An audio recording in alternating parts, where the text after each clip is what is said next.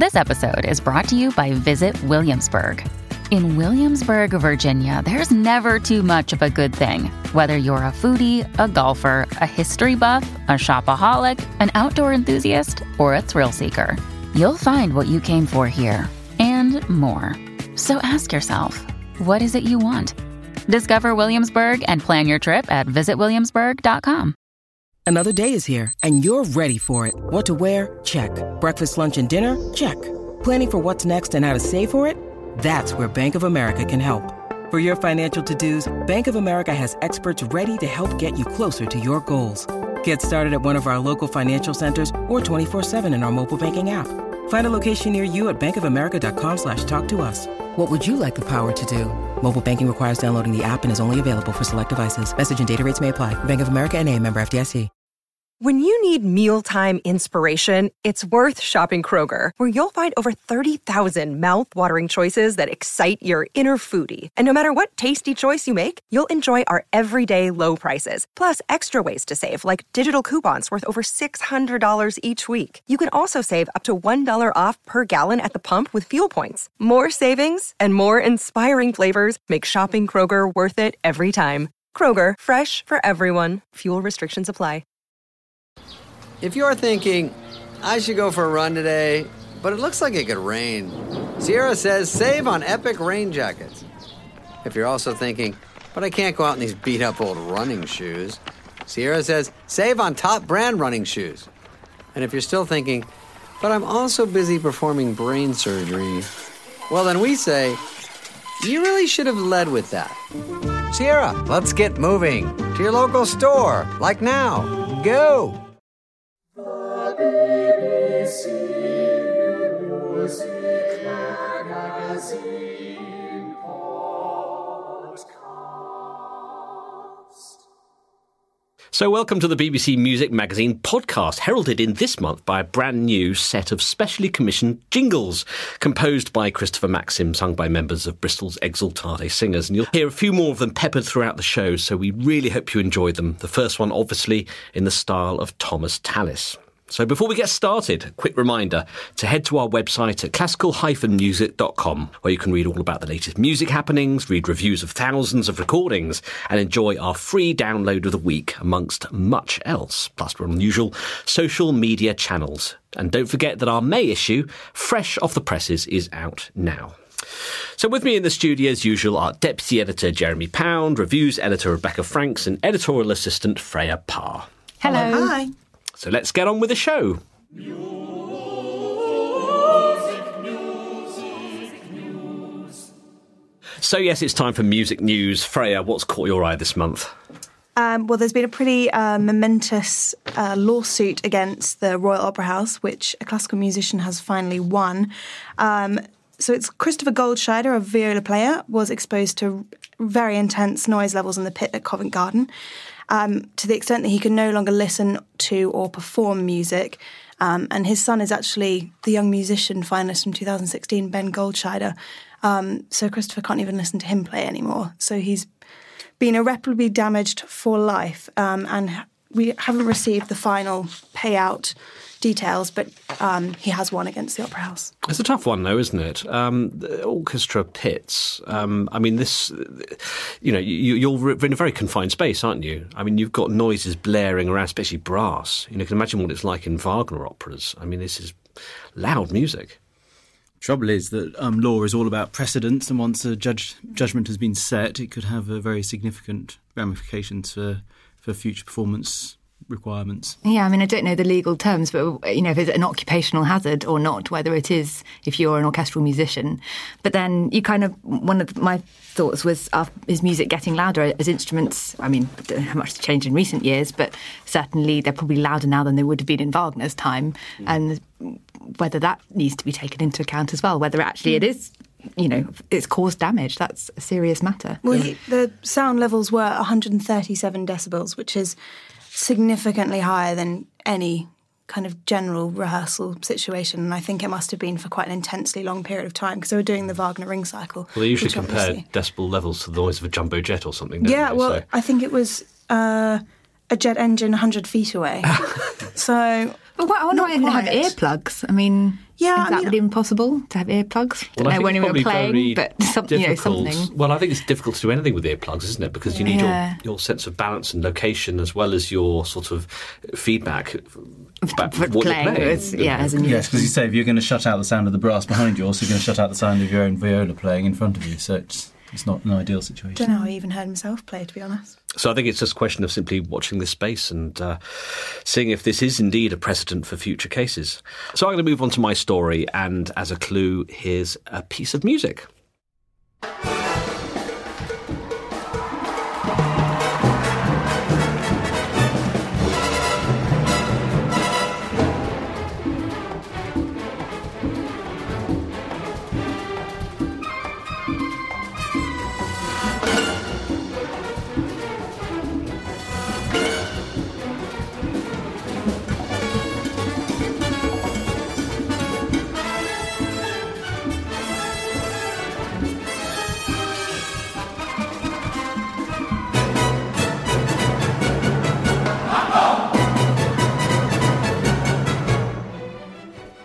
So you probably guessed that was an extract from Bernstein's Dances from West Side Story, played by the Simon Bolivar Youth Orchestra, conducted by Gustavo Dudamel. And the clue is that the founder of El Sistema, which was the sort of birth of the Simon Bolivar Youth Orchestra, José Abreu, has died. A wonderful man who basically brought music to the streets of Venezuela. And his influence, the El Sistema's influence, seemed to sort of spread worldwide to the extent that Scotland set up its own El Sistema. So this is, the sad, obviously, announcement that Abreu has died, but what a legacy. I mean, goodness me, what an effect he's had on world music. Yes, not just on music, but also on kind of sociological issues in Venezuela itself, because the reason why he set it up is that the way school works in Venezuela is that you have lessons until lunchtime, and then at that point, kids kind of drift off and do what they want. And loads of kids were going out into the streets of Caracas and other cities, getting involved in crime. And Abreu actually set up this system to give them something to do rather than just hang around and get involved in gangs, etc.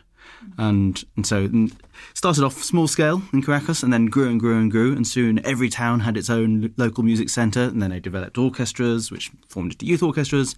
And then you had all came together into this one big orchestra, which then achieved worldwide fame when it toured as the Simon Bolivar Youth Orchestra. And, of course, Gustavo Dudamel, now the principal conductor of the Los Angeles Philharmonic. So, great things have come from that one small seed that was planted back in the 70s. And I think there might have been a sort of more backlash in recent years, or criticism and scrutiny of what's been going on. But ultimately, this really did seem to be a really good news story, and a real kind of just very inspiring to see the power of what power music can have and classical music can have. And fair enough that it's come under scrutiny. A lot of the scrutiny and backlash wasn't Abreu's fault, though, because he set it up long before Hugo Chavez came into power, and Hugo Chavez did use it as something, as a political tool, but that was nothing to do with the original system itself. So it's the El Sistema itself is not a sort of Chavez government or anything like that. So whichever way you feel about Chavez policies, El Sistema has actually not got anything to do with it. And it has, as you say, a really big impact, really inspired a lot of people. Look at their appearance at the proms, when they all appeared in the colours of the Venezuelan flag, and, they were moving to the music. I mean, this was performance that even the proms had not really seen before. And the tickets sold out in 3 hours, I think. Something extraordinary. So pop concert type speed of sales. Rebecca, what's your news story? So the story that I saw was that the Paris Opera House, has signed up to help Saudi Arabia set up a national orchestra and opera house, which it's just been signed, so there's nothing kind of more than that at the moment, but it's part of a kind of wider programme that seems to be going on at the moment in Saudi Arabia to kind of diversify their oil-based economy into entertainment and culture.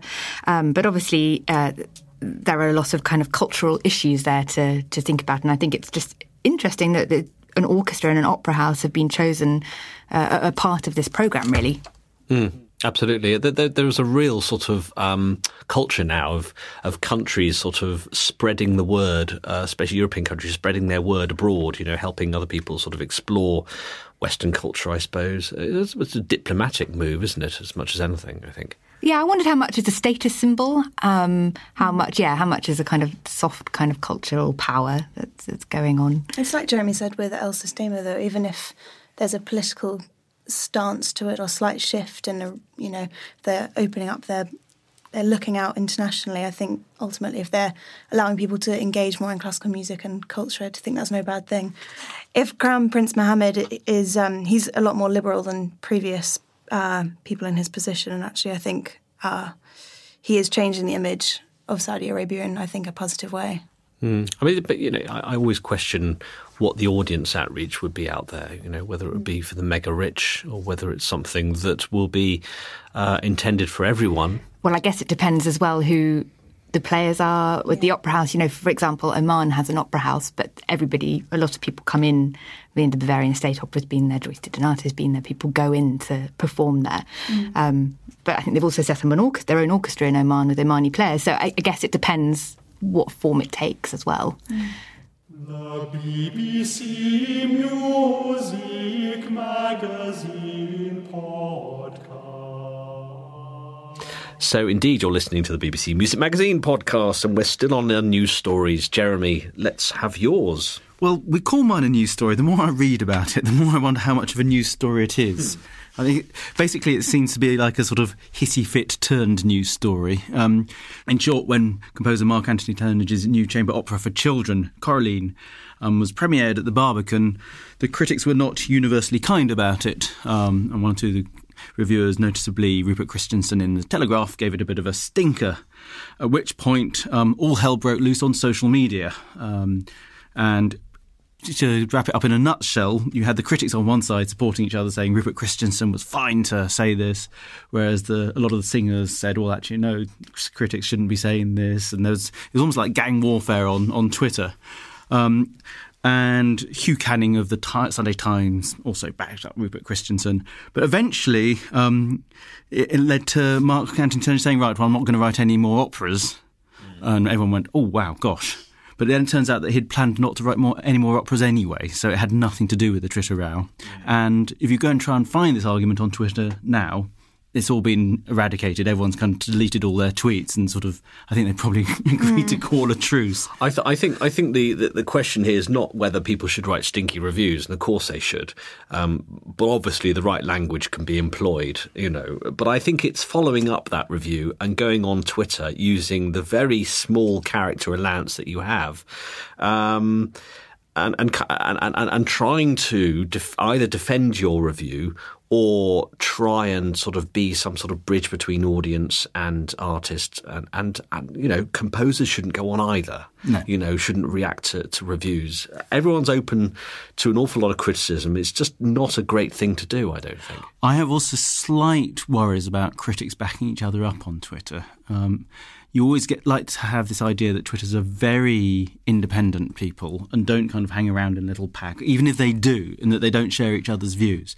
The moment they actually start to defend each other's views on Twitter, you actually kind of break down that concept of independence, and you kind of wonder if they are this little cabal. I think a lot of critics didn't comment on Twitter, though, as well. There were a lot of people who did kind of step away from Twitter and just say, right, I'm not going to comment, not going to be part of this. I mean, there were a lot of interesting sort of questions about what constitutes a critic and also what is the role of a critic. What are they there to do? And if that kind of debate can be opened up once in a while, why not? But I don't think Twitter is the place to do it. It's not a great forum for in-depth discussion. Also on Twitter, everyone is a critic. So when you kind of open up these platforms, I think people forget sometimes it is a public platform. And actually when people have put their journalism into the world, sometimes it should just be left as that piece. And then it's a very different thing writing a piece for a newspaper 100%, that's been through, it's been through an editor. You've thought about the words you're going to say, and it's there as a piece of criticism and a report on an event. Whereas, and throwaway remark on Twitter that you probably wouldn't say to that person's face, but you sort of have this, you think it's a kind of chatty medium. It's just a completely different thing. I agree. We had exactly the same kind of thing about 3 years ago with the famous Dumpygate row about Tara Rort appearing in Strauss. And again, why don't just write your piece and then leave it. Don't bother going back onto Twitter to defend it. Once you've said your bit, just leave it. Yes, and also to say that Dumpygate wasn't your word. That was a word that was actually used by one of the critics in one of the reviews. Important to make that point. But however, we love Twitter, and please do visit our Twitter handle at Music Magazine. Right, shall we move on? Yes. This month's magazine. And with that very Halcyon jingle, let's move on to this month's magazine, of course. And hot story this month in the May issue, which is out now, is, of course, the BBC Music Magazine Awards, which took place at King's Place on the 5th of April. And our recording of the year, which was, drum roll please, Mahler's Symphony No. 3, conducted by Bernard Haitink, featuring the orchestra of the Bavarian Radio. Wonderful recording. Bernard Haitink's fourth recording of this wonderful symphony, but he seems to have risen to new heights, takes us on a journey. I mean, let's not forget this symphony is one of the longest that was, at the time it was the longest symphony that was composed, still ranks among the longest, but it just seems so beautifully told in this recording. Very, very deserving winner, and a live recording too, so a real achievement. Yeah, and I guess there's also the continuing appetite for Mahler symphonies. This was one of the 3 shortlisted discs, and then won by public vote, and then was voted by the critics as recording of the year. And I think Mahler symphonies still have, people really want to hear them. Let's hear an extract.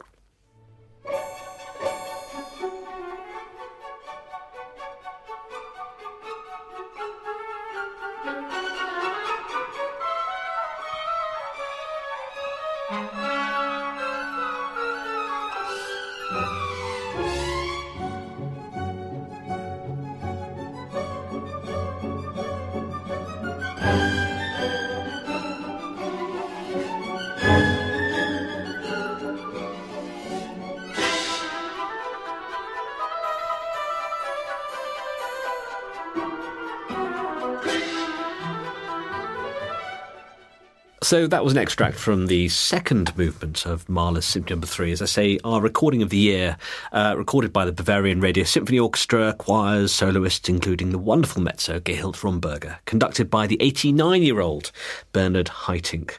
Wonderful recording, and you can read all about that particular recording and all the other winners, all the other 9 winners in BBC Music Magazine, out now. Freya, what have you got to tell us about this month's mag? So BBC Young Musician has kicked off, and they are celebrating their 40th anniversary this year. So we've marked the occasion by sending Clemency Burton Hill to meet 4 of the winners from over the years. So we have Nicholas Daniel, who won in 1980 as an oboist, clarinetist Emma Johnson from 1984, cellist Laura van der Heijden, who won in 2012, and Martin James Bartlett, who was the 2014 winner.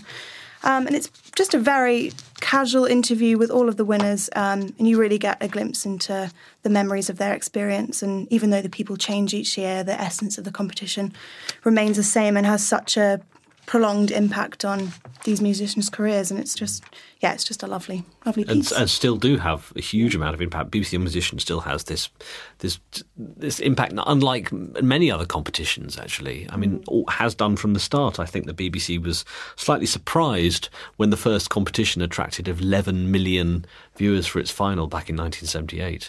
And it's wonderful to see it. Yeah, because it has the impact on the musicians who win and who take part. But I think that I remember watching it as a teenager and just being so excited to kind of follow who was going through the competition. So I think it has that impact on the audience as well. It's a feature to make me feel ever so slightly old, I must admit, because I still vividly remember Nicholas Daniel winning in 1980. I still remember him saying that when he won his prize, which I think was £800, he said he was going to spend it on a new oboe. Yes, And he I did. could- Yes, he did. He did say that because there's a documentary on BBC Four. Is there? Yeah. And when he's announced as the winner, he keeps pacing backwards and forwards, not quite sure whether they've actually announced him as the winner, and him looking at the fellow finalists going, me or is it you? I can't quite work it out. So it's very amusing. As a munchkin at the time, I was aghast that anyone who already had an oboe was going to spend all that money on a new oboe. I couldn't believe it. But Well, now he was presenting an award at the BBC Music Magazine Awards as well, so it's all worth must it. have made it big. It's all worth it. He presented Fenella Humphreys with her instrumental prize. Wonderful. So, Jeremy, cover CD. Before we hear all about that, let's hear an extract.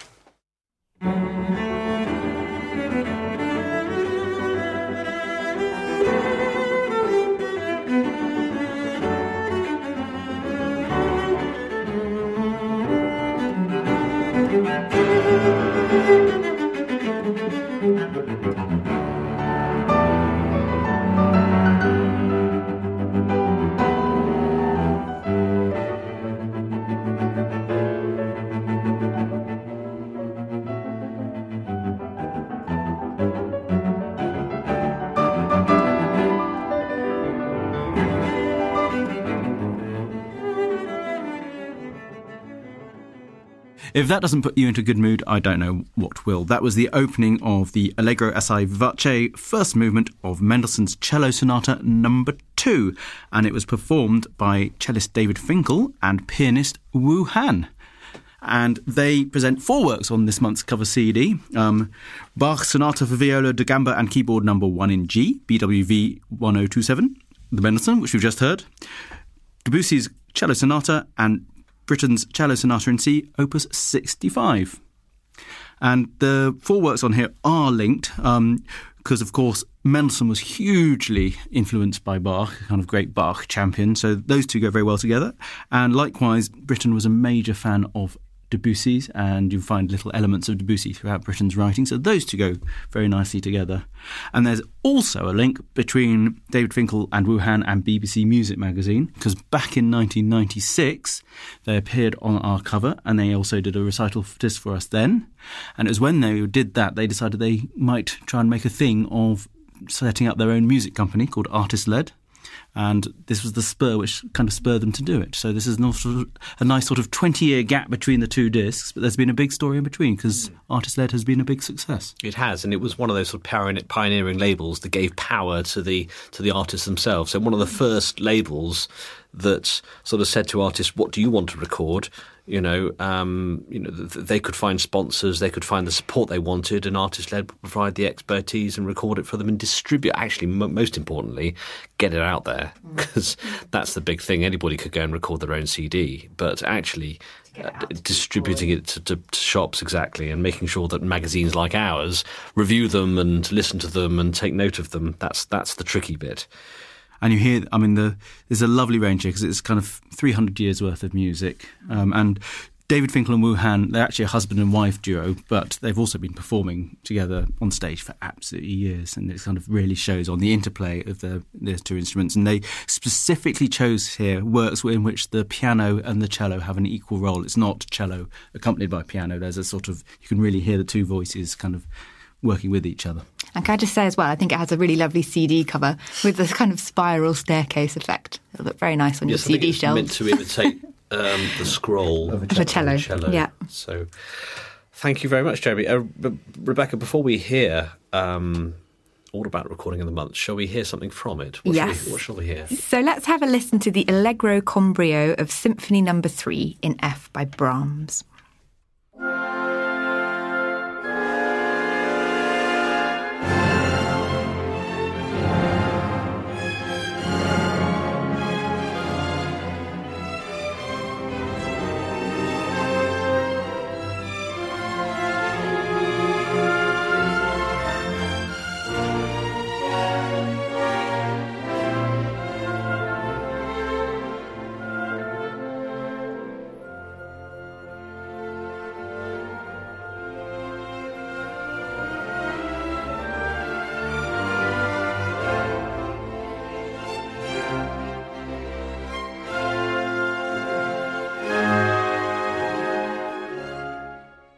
So that was the Allegro con brio from Brahms's Third Symphony, which he actually wrote in 1883 when he was in a spa town in Wiesbaden. And this is a track from our recording of the month, which is a disc of all 4 symphonies by Brahms, played by the Scottish Chamber Orchestra and Robin Ticciati. And it's actually their final disc together while he is their principal chief conductor. And they decided to end it with these 4 Brahms symphonies, beautifully packaged and beautifully recorded. And they've recorded Schumann and Berlioz before together very successfully. And then over 2 weeks in Edinburgh's Usher Hall, they turned to these 4 symphonies. And I think even just that extract, you can hear the wonderful sound they've got. It's a kind of sort of a chamber orchestra feel, but sort of bigger canvas than that. And also these late 19th century horns. They use smaller board trombones. So it's very transparent, very kind of alive, the sound. It's a wonderful way for them to kind of finish off their partnership together. I don't know if some of our listeners may be kind of regular Radio 3 evening concert listeners, and they had their final performance in Edinburgh together with him as chief conductor, and it had such a sense of occasion. You could, it's a bit of a cliche, but you could kind of feel the warmth between the players and him and the audience, and it was wonderful. On that occasion, I seem to remember they played Dvorak's Ninth Symphony, not Brahms, but he's done great stuff with the orchestra. He really has. Yeah, it seems like such a productive and positive partnership, and just like they just really love exploring the music and seeing what they can do with it. I think that really comes across. But I understand he's going to continue to conduct them on a guest basis, isn't he? I would have thought so, yeah.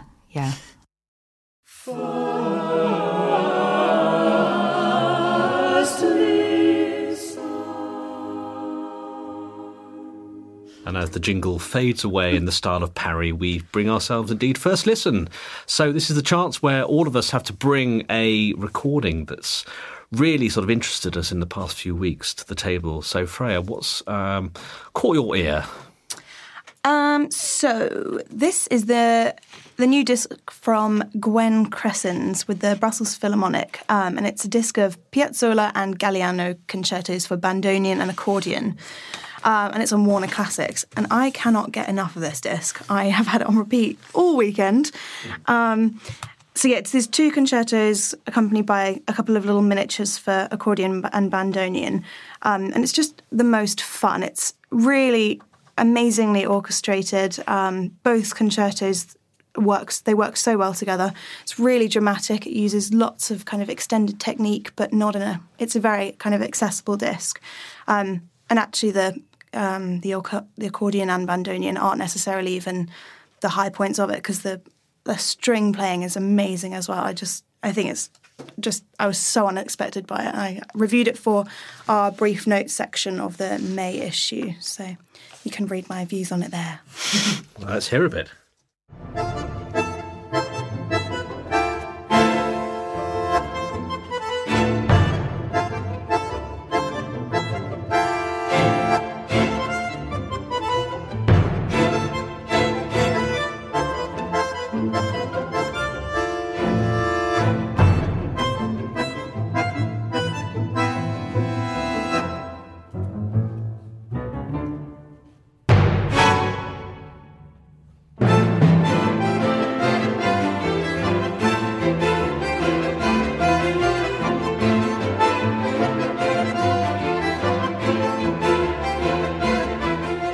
Well, that was fun. I suppose the dexterity is something that really grabs me about that. And I love the fact that you can clearly get a sense of the expression being done with sort of the body, the whole body, as they sort of push the accordion, the bandonion together. You get a real sense of everything breathing together. Yeah, I'm very jealous. I bought myself an accordion a few years ago and I still can't play it because I don't have any arm strength. So I'm very jealous of it. Is it quite heavy? Oh my God, it weighs a ton. Really? Yeah. Okay. Also, and you need very big hands. No, I'm not suited to it. My dad had an accordion, but we found it moth-eaten in the cellar one year. So you're not going to be picking that up to learn. About the end of his accordion career. I'm going to move on to my choice, actually, which is, I think we should hear... actually, no, we won't hear an extract, because I want to do is describe a little bit first. This is called Tears of the Resurrection, Larmes de Résurrection. It's basically a story of the resurrection, with the works of 2 composers sort of stitched together, if you like. So we've got the motets of Johann Schein and sort of narration of Heinrich Schütz. It's all so beautifully sung and performed, but there's a real twist here, because there's a Lebanese singer called Georges Abdallah, who is sort of included in the mix to provide an Eastern inflection to the story. So you have sort of the Byzantine tradition and you have the sort of Western tradition really sort of melding, and it works so beautifully. It's very moving. When you first hear that they're doing this, you think, gosh, this could be something that's a bit awkward. It's not. It's entirely natural. Hear for yourselves.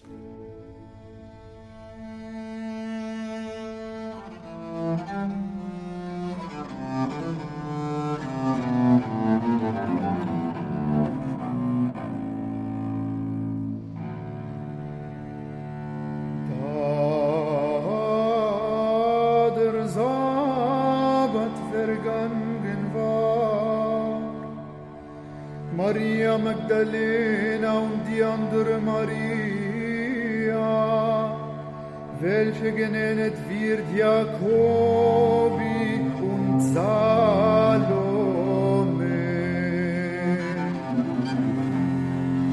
und Johanna und andere mit ihr. Such a beautiful, beautiful singing voice.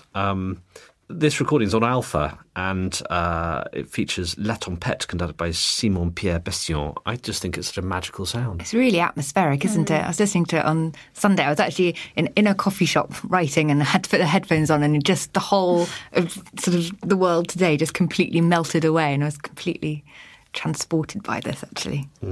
Wonderful. Jeremy, what's your choice this month? Right, well, I'm still in BBC Music Magazine Awards mode here.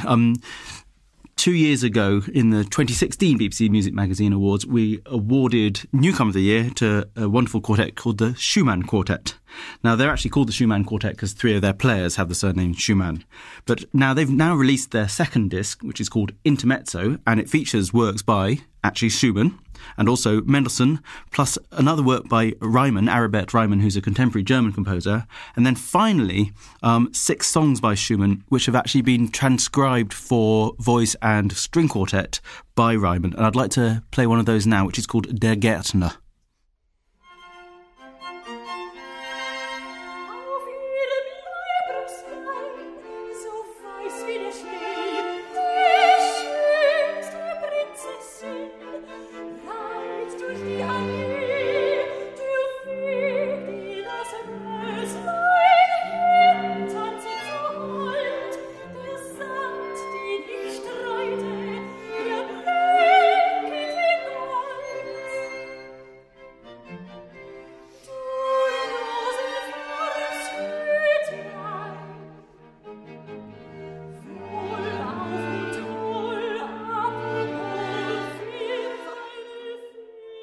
Right, well, that was the Schumann Quartet, and they were joined there by the soprano Anna Lucia Richter in Raimann's arrangement of Schumann's 6 songs, and that was Der Gärtner, which means the gardener. The set as a whole actually starts off fairly maudlin. It actually begins with a song in which you hear Ophelia drowning, and then it kind of gets a bit chirpier after that.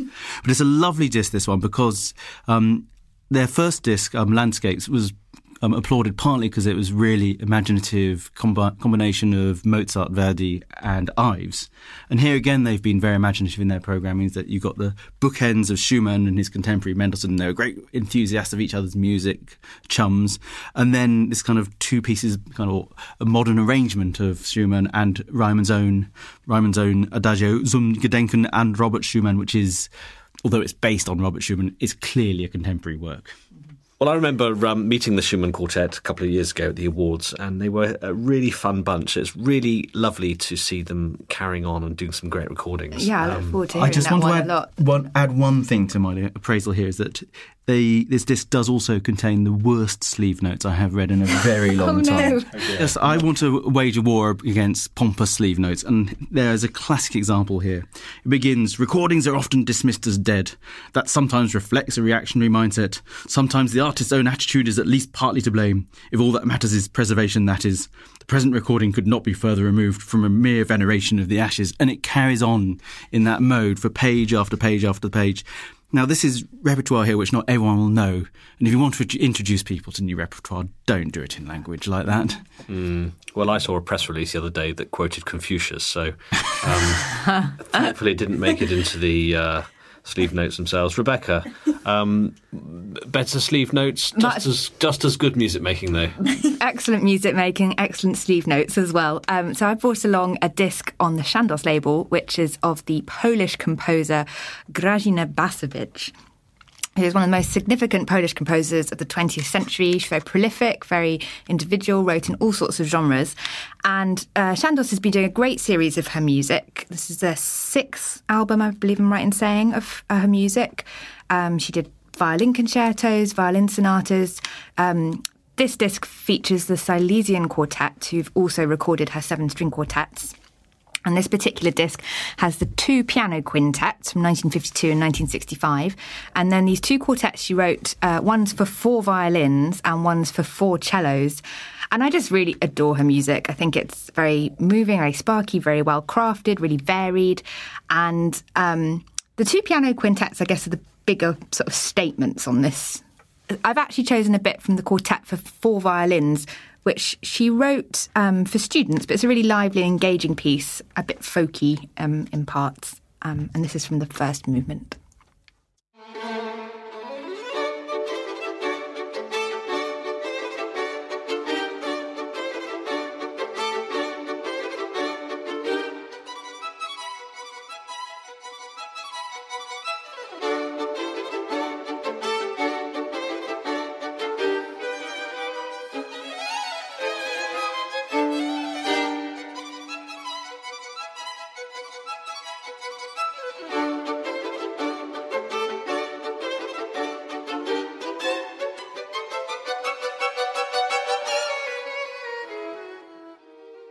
That's rather fun, isn't it? It is, isn't it? Yeah, it's got a real dance flavour to it, I have to say. Unexpected kind of terrifically played. I mean, the synchronisation of those violins. The recording quality is very good as well. Yeah, they produce these really beautifully, actually, and it's got a lovely cover, this colourised image of from Poland in the late 60s, and the sound's great.